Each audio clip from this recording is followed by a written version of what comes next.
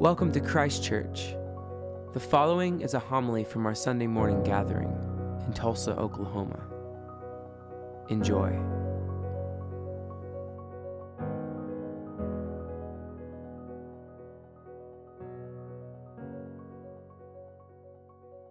Holy Gospel of our Lord Jesus Christ, according to Luke. Glory to you, Lord Christ. Someone in the crowd said to Jesus, "Teacher, tell my brother to divide the family inheritance with me." But he said to him, "Friend, who set me to be judge or arbitrator over you?" And he said to them, "Take care. Be on your guard against all kinds of greed, for one's life does not consist in the abundancy of possessions." Then he told them a parable. The land of a rich man produced abundantly, and he thought to himself, "What should I do, for I have no place to store my crops?" Then he said, "I will do this. I will pull down my barns and build larger ones, and there I will store all my grain and my goods. And I will say to my soul, 'Soul, you have ample goods laid up for many years. Relax, eat, drink, and be merry.' But God said to him, 'You fool, this very night your life is being demanded of you, and the things you have prepared, whose will they be? So it is with those who store up treasures for themselves, but are not rich towards God.'" The Gospel of the Lord. Praise to you, Lord Christ. The Father, and of the Son, and of the Holy Spirit. Amen. Please be seated. Good morning. These lectionary readings have a bit of doom and gloom in them today. They are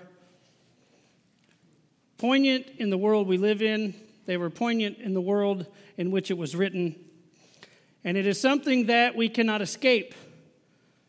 Goods are things that we strive for, success, material things. And Jesus tells the people that's not what this is about. It's not. Because we allow the world to get in the way of heavenly things. Right? Don't put all your hopes in earthly things. I can't remember if I've said this here or not, but I was in seminary once and I preached on a text similar to this, and I quoted a country song in an African American Episcopal church in Austin, Texas. That's what they did. But the tagline of the song is, "I've never seen a hearse with a trailer hitch."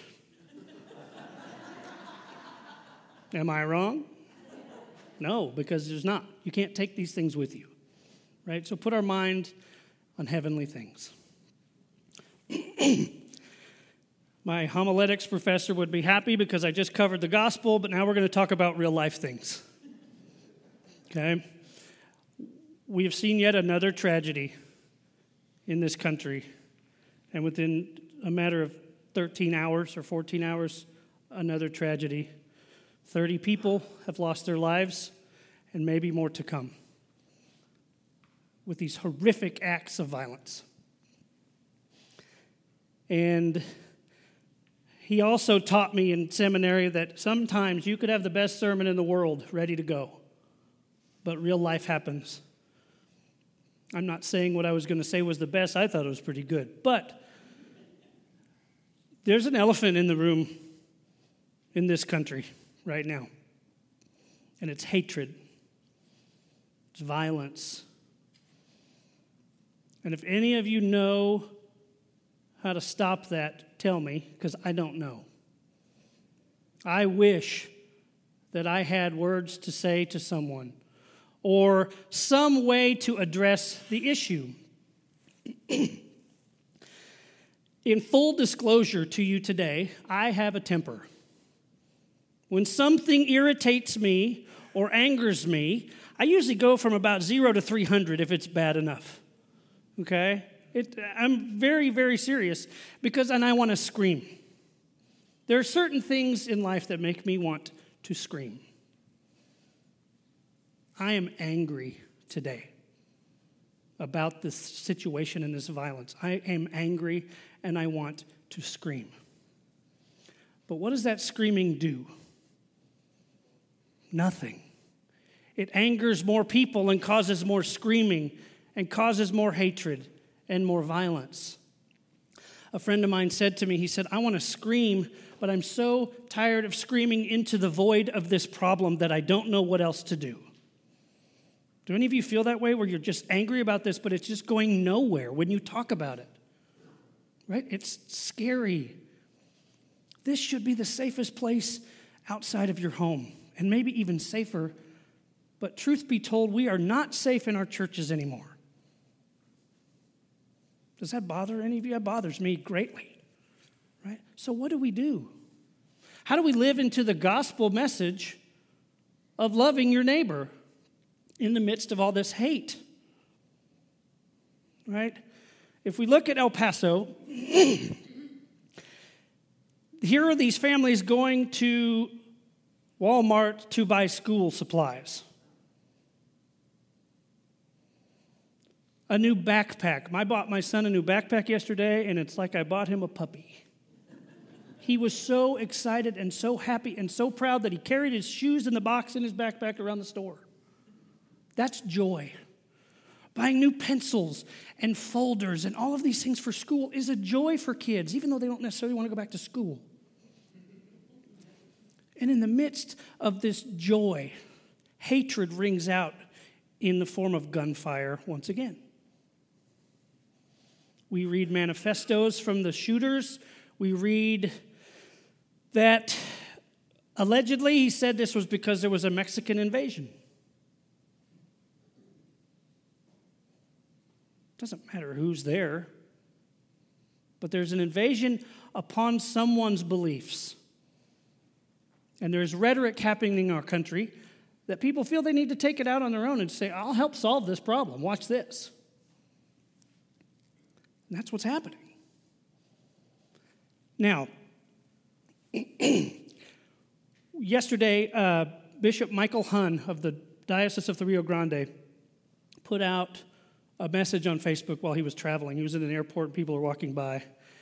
If you're not friends with him on Facebook, I suggest you do it because he puts out these posts that are really poignant and really amazing. But he said, I want to talk about this. I want to talk about violence. I want to talk about really what we're going to do. I'm paraphrasing. He said, and I want to talk about hope. I have found it very difficult to find hope the last 2 days.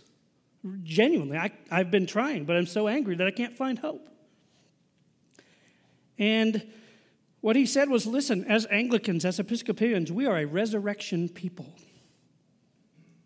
We look for the hope of what is to come, not the now. We look at the hope of what is to come. And he said something that really triggered for me a response that I wasn't expecting.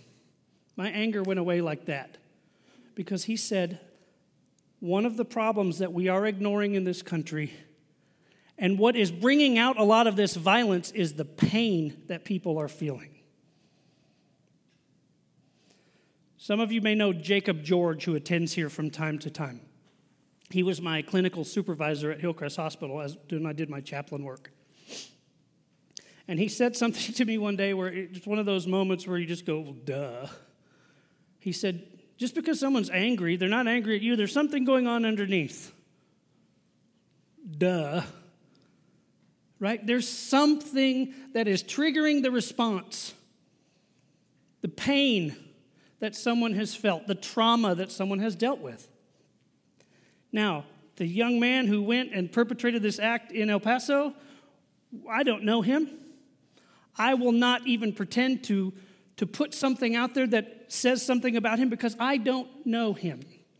But I do know that he was filled with pain. And he was filled with hurt.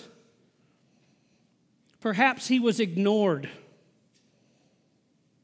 Perhaps There are mental illness things involved. Again, I'm not saying that about him. I'm simply giving ideas of what could happen. He could have been ignored. He could have been bullied.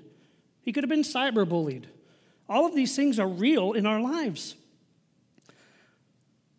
Who was it that should have looked out for him and said to him, hey, how are you? Yeah, I'm glad you raised your hand. She's the only one. How old are you? 6. The 6-year-old raised her hand and none of you did. That's not bad toward you, but that's really good toward you.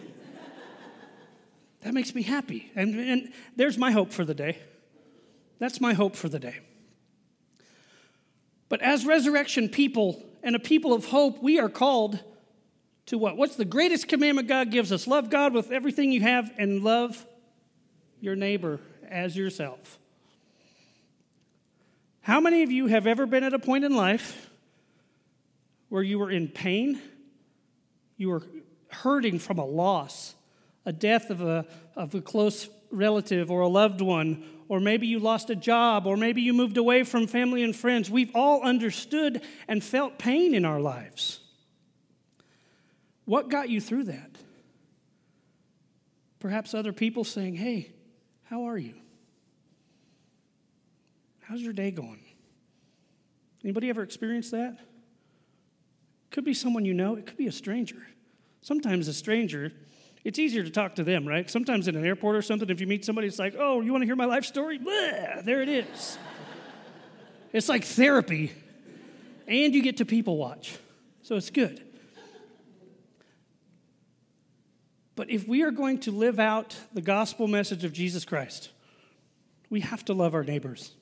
It's really that simple, right? We're not perfect. We can't do the things that Jesus did. But did Jesus ever say to us, be just like me? Did he say that? No. What did he say to the guys fishing? Drop your nets and what? Follow me. Well, follow me. And he said to Matthew, tax collector, hey, I've got an idea for you. Follow me. Simple. At least on paper, it's simple. Love your neighbor. Follow the example of Jesus. I don't like having to preach and talk about these things. I'm fearful for our world. I'm fearful for people in communities that don't have love and support. I'm fearful for individuals who are marginalized and pushed aside because they're different, or they may be dealing with something that other people have never dealt with. But it's time to step up, because I will make a commitment in front of you all today that I'm not willing to be quiet about it anymore. I'm just not. And I will tell you something honestly for me. This is my belief, and if you share this, great. If you don't, that's fine too. I don't believe for one instant that this is about a Second Amendment. I don't believe this is about military or police. It's not about hunting. I love to hunt. I love it. I do. I genuinely love to do it. It's so nice to be out in nature, and it's enjoyable to me. But it's not about these things. This is about human life. Human life. So I have a challenge for you this week. And by the way, last time I was here, I challenged you all to talk with someone who is different or other than you. It's time for your pop quiz. Raise your hand if you randomly talk to a stranger about that. It's okay. Yes! Woo! I think one person the early service did. I told them they had to work harder. Thank you for doing that. But here's my challenge, and this one's going to be hard. Okay?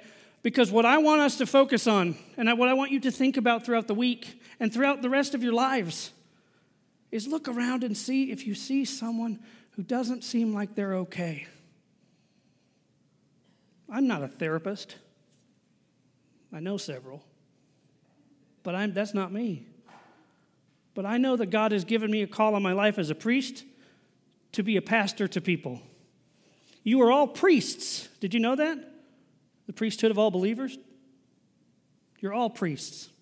Just Bishop Ed didn't squeeze your head. Your job is to go out and find a hurting person in the world and help heal them.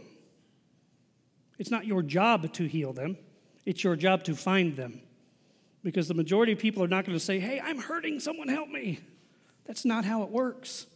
It could be a family member, a friend, a coworker, somebody in this room. But your challenge is to find someone who is hurting and share the love of God and say, listen, I know that you're having a hard time, but I promise you that that pain can heal. And I know a place where it can happen. I know the pain will heal. Just reaching out to someone, simply reaching out, could change their life forever. And then you get to be like Jesus. And once that wall is broken down, even enough to see over it or to move around, you could say, hey, I'm going to go here with my faith community. Why don't you follow me? Follow me, and I'll show you the healing power and the love of God. Amen.